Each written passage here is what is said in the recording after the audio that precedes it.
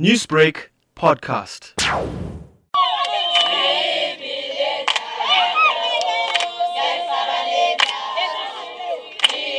A group of UNISA students braved the scorching heat as they marched from the city centre to the Durban campus with a list of grievances.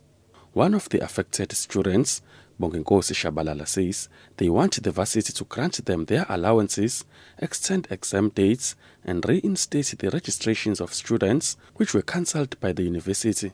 We are angry. UNISA has been promising us to finalize our registrations and distribute allowances to students who are NSFAS beneficiaries. So the problem we are facing as UNISA students is that UNISA and NSFAS has not approved the appeals for students. Another student, Precious Kumete, fears that the exams are around the corner, but they have not yet received their study material. We are missing because UNISA is eating our allowance. They didn't give us our allowance. They cancelled registration NSFAS student.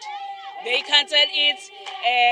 All of a sudden, NSFAS confirmed that our allowances is at UNISA. At the end of the day, we have to write on the April our exam. We don't have material to study. Our study material are not yet delivered, but we have to write on the April. Student leader Nompilo Zuma says they are aware that NSFAS has paid the necessary students' allowances, but she alleges that the varsity has withheld it.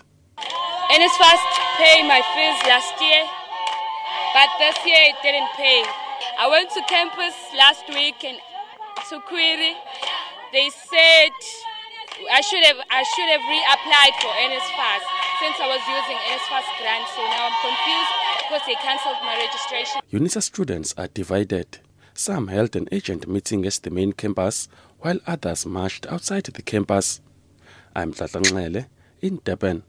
Newsbreak, Lotus FM, powered by SABC News.